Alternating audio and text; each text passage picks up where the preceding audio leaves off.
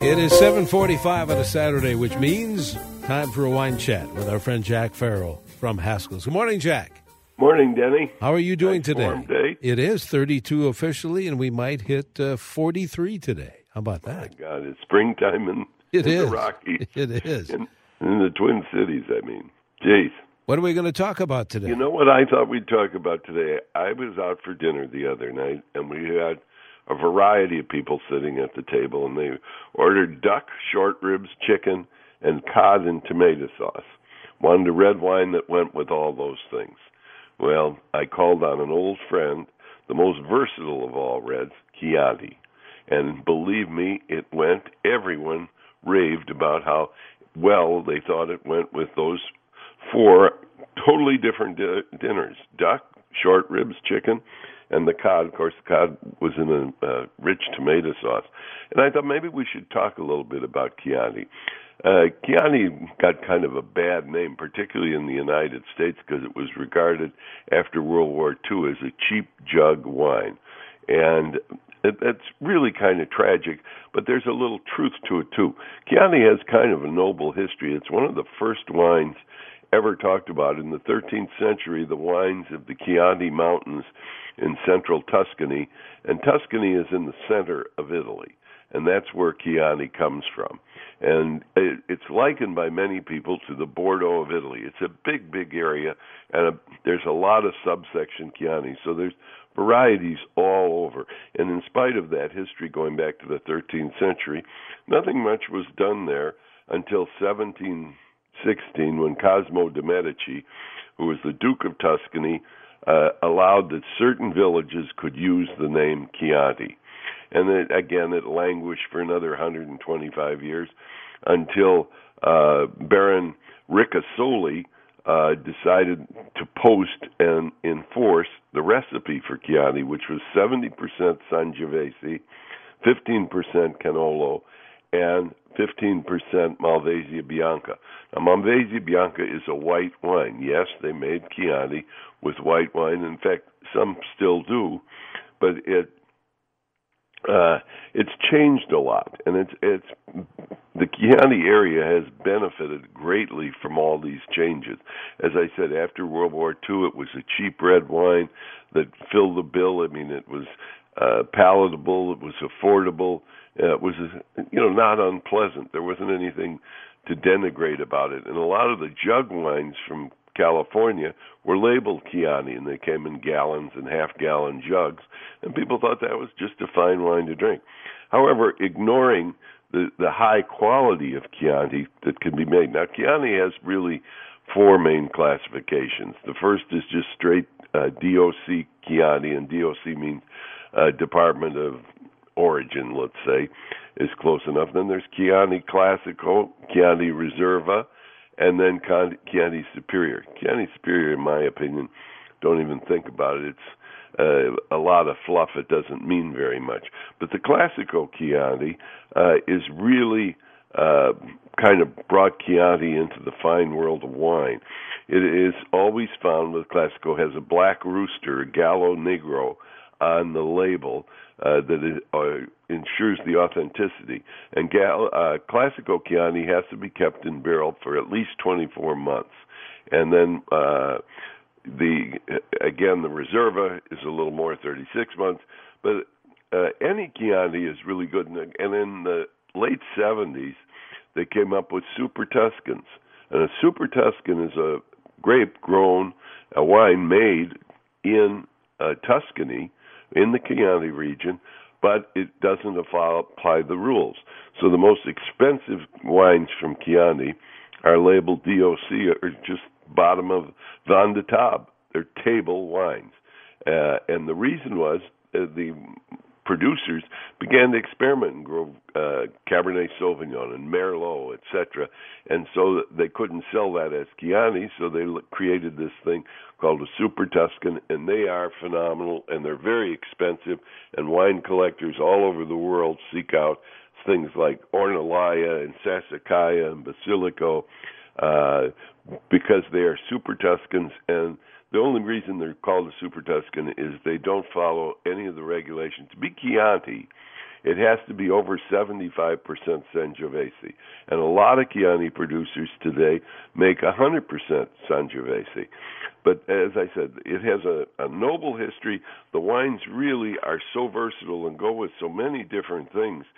And Sangiovese itself is a really wonderful varietal. In fact, nowadays you see there's places in California that are making Sangiovese and labeling it as such, but it wasn't known for a long time. And like I say, Chianti is one of those areas that has improved since the 90s phenomenally. With all the new regulations that have come in and money, that was the poorest part of Italy, as is evidenced by after the phylloxera epidemic in the late 1800s, hundreds of Italian winemakers immigrated to the United States, and that's how we got Mondavi and Sebastiani and a lot of the great names in California were Italian immigrants that came from the wine-producing areas of Italy, which were hit very hard by the phylloxera epidemic that wiped out all the vineyards, caused them to immigrate, and it was great for our wine industry in this country. But then, and we've repaid them back because now we've since the 90s sent technology there, oak barrel aging, etc. This is all new to these people in the early 90s.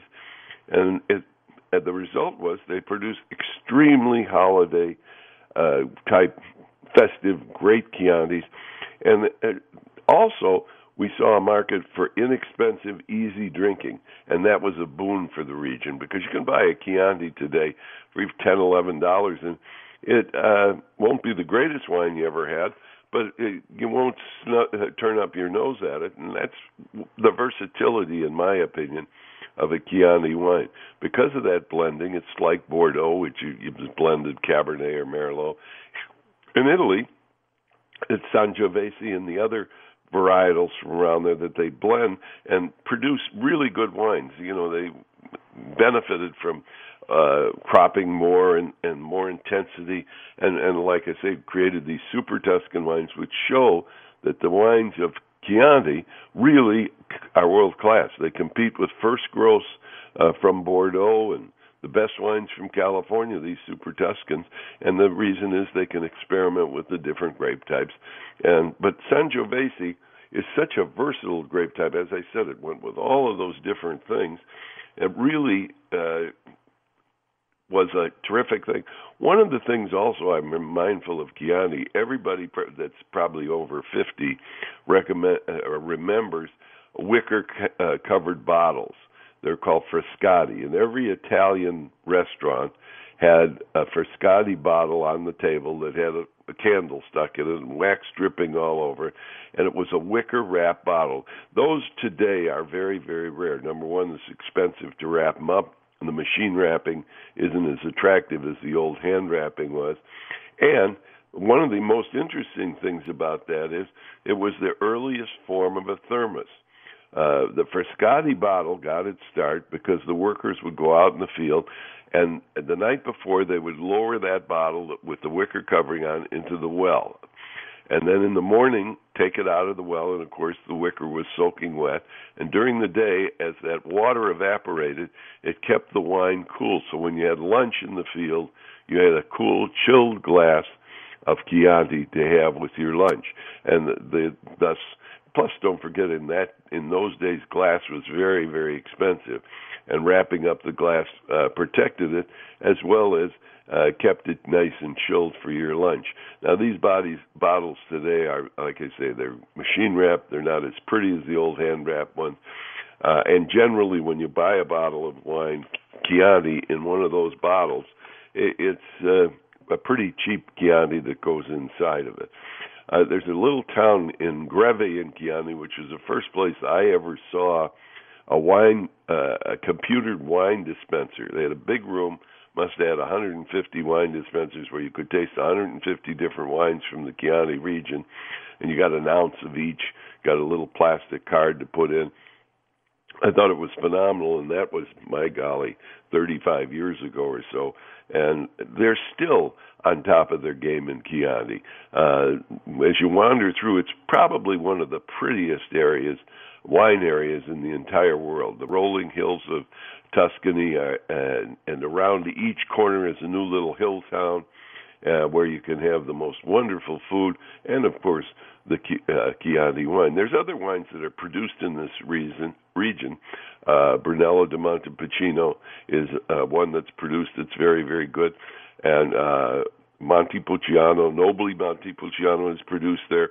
But really, the heart and soul of the area is Chianti, and Chianti's, like I say, oftentimes get a very bad name. People think, well, it's just cheap wine. Well, it isn't. It was for a long, long time, but it's improved greatly. And like I say, the various boundaries, this is a big area. It goes all the way from Florence to Pisa down to Siena, and it encompasses this big area called Tuscany. And the Chianti Classico is a small area in the center.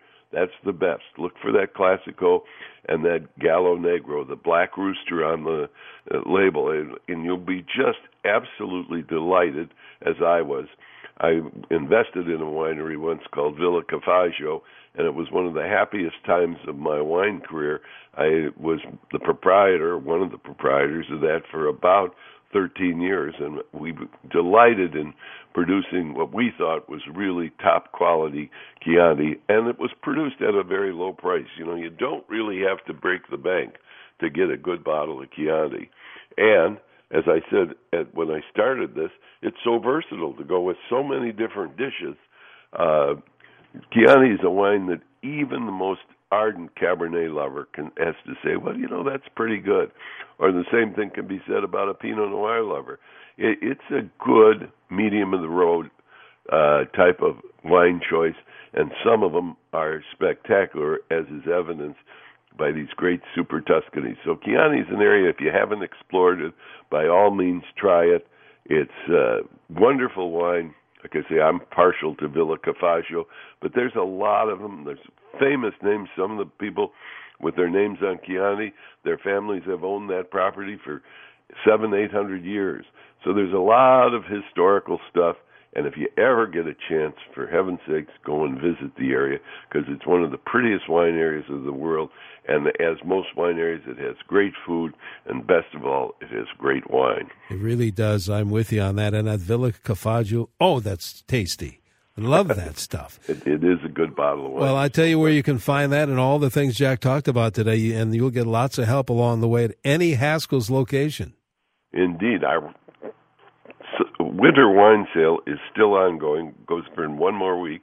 Believe me, if you're looking for something balmy, because it's a balmy day, or you're looking for something when Thursday drops down to single digits again, stop in at Haskell's. They can't make the meal, but they can ensure the meal is special by picking the right wine to go with whatever dish you're going to prepare. And, you know, best of all, they'll help you pick a wine, red or white, that'll won't break the bank, and it'll be a perfect pairing. There's a Haskell's near you where you can save big dollars on wine. Haskell's in Bloomington, Excelsior. There's a Haskell's in Faribault right off of 35.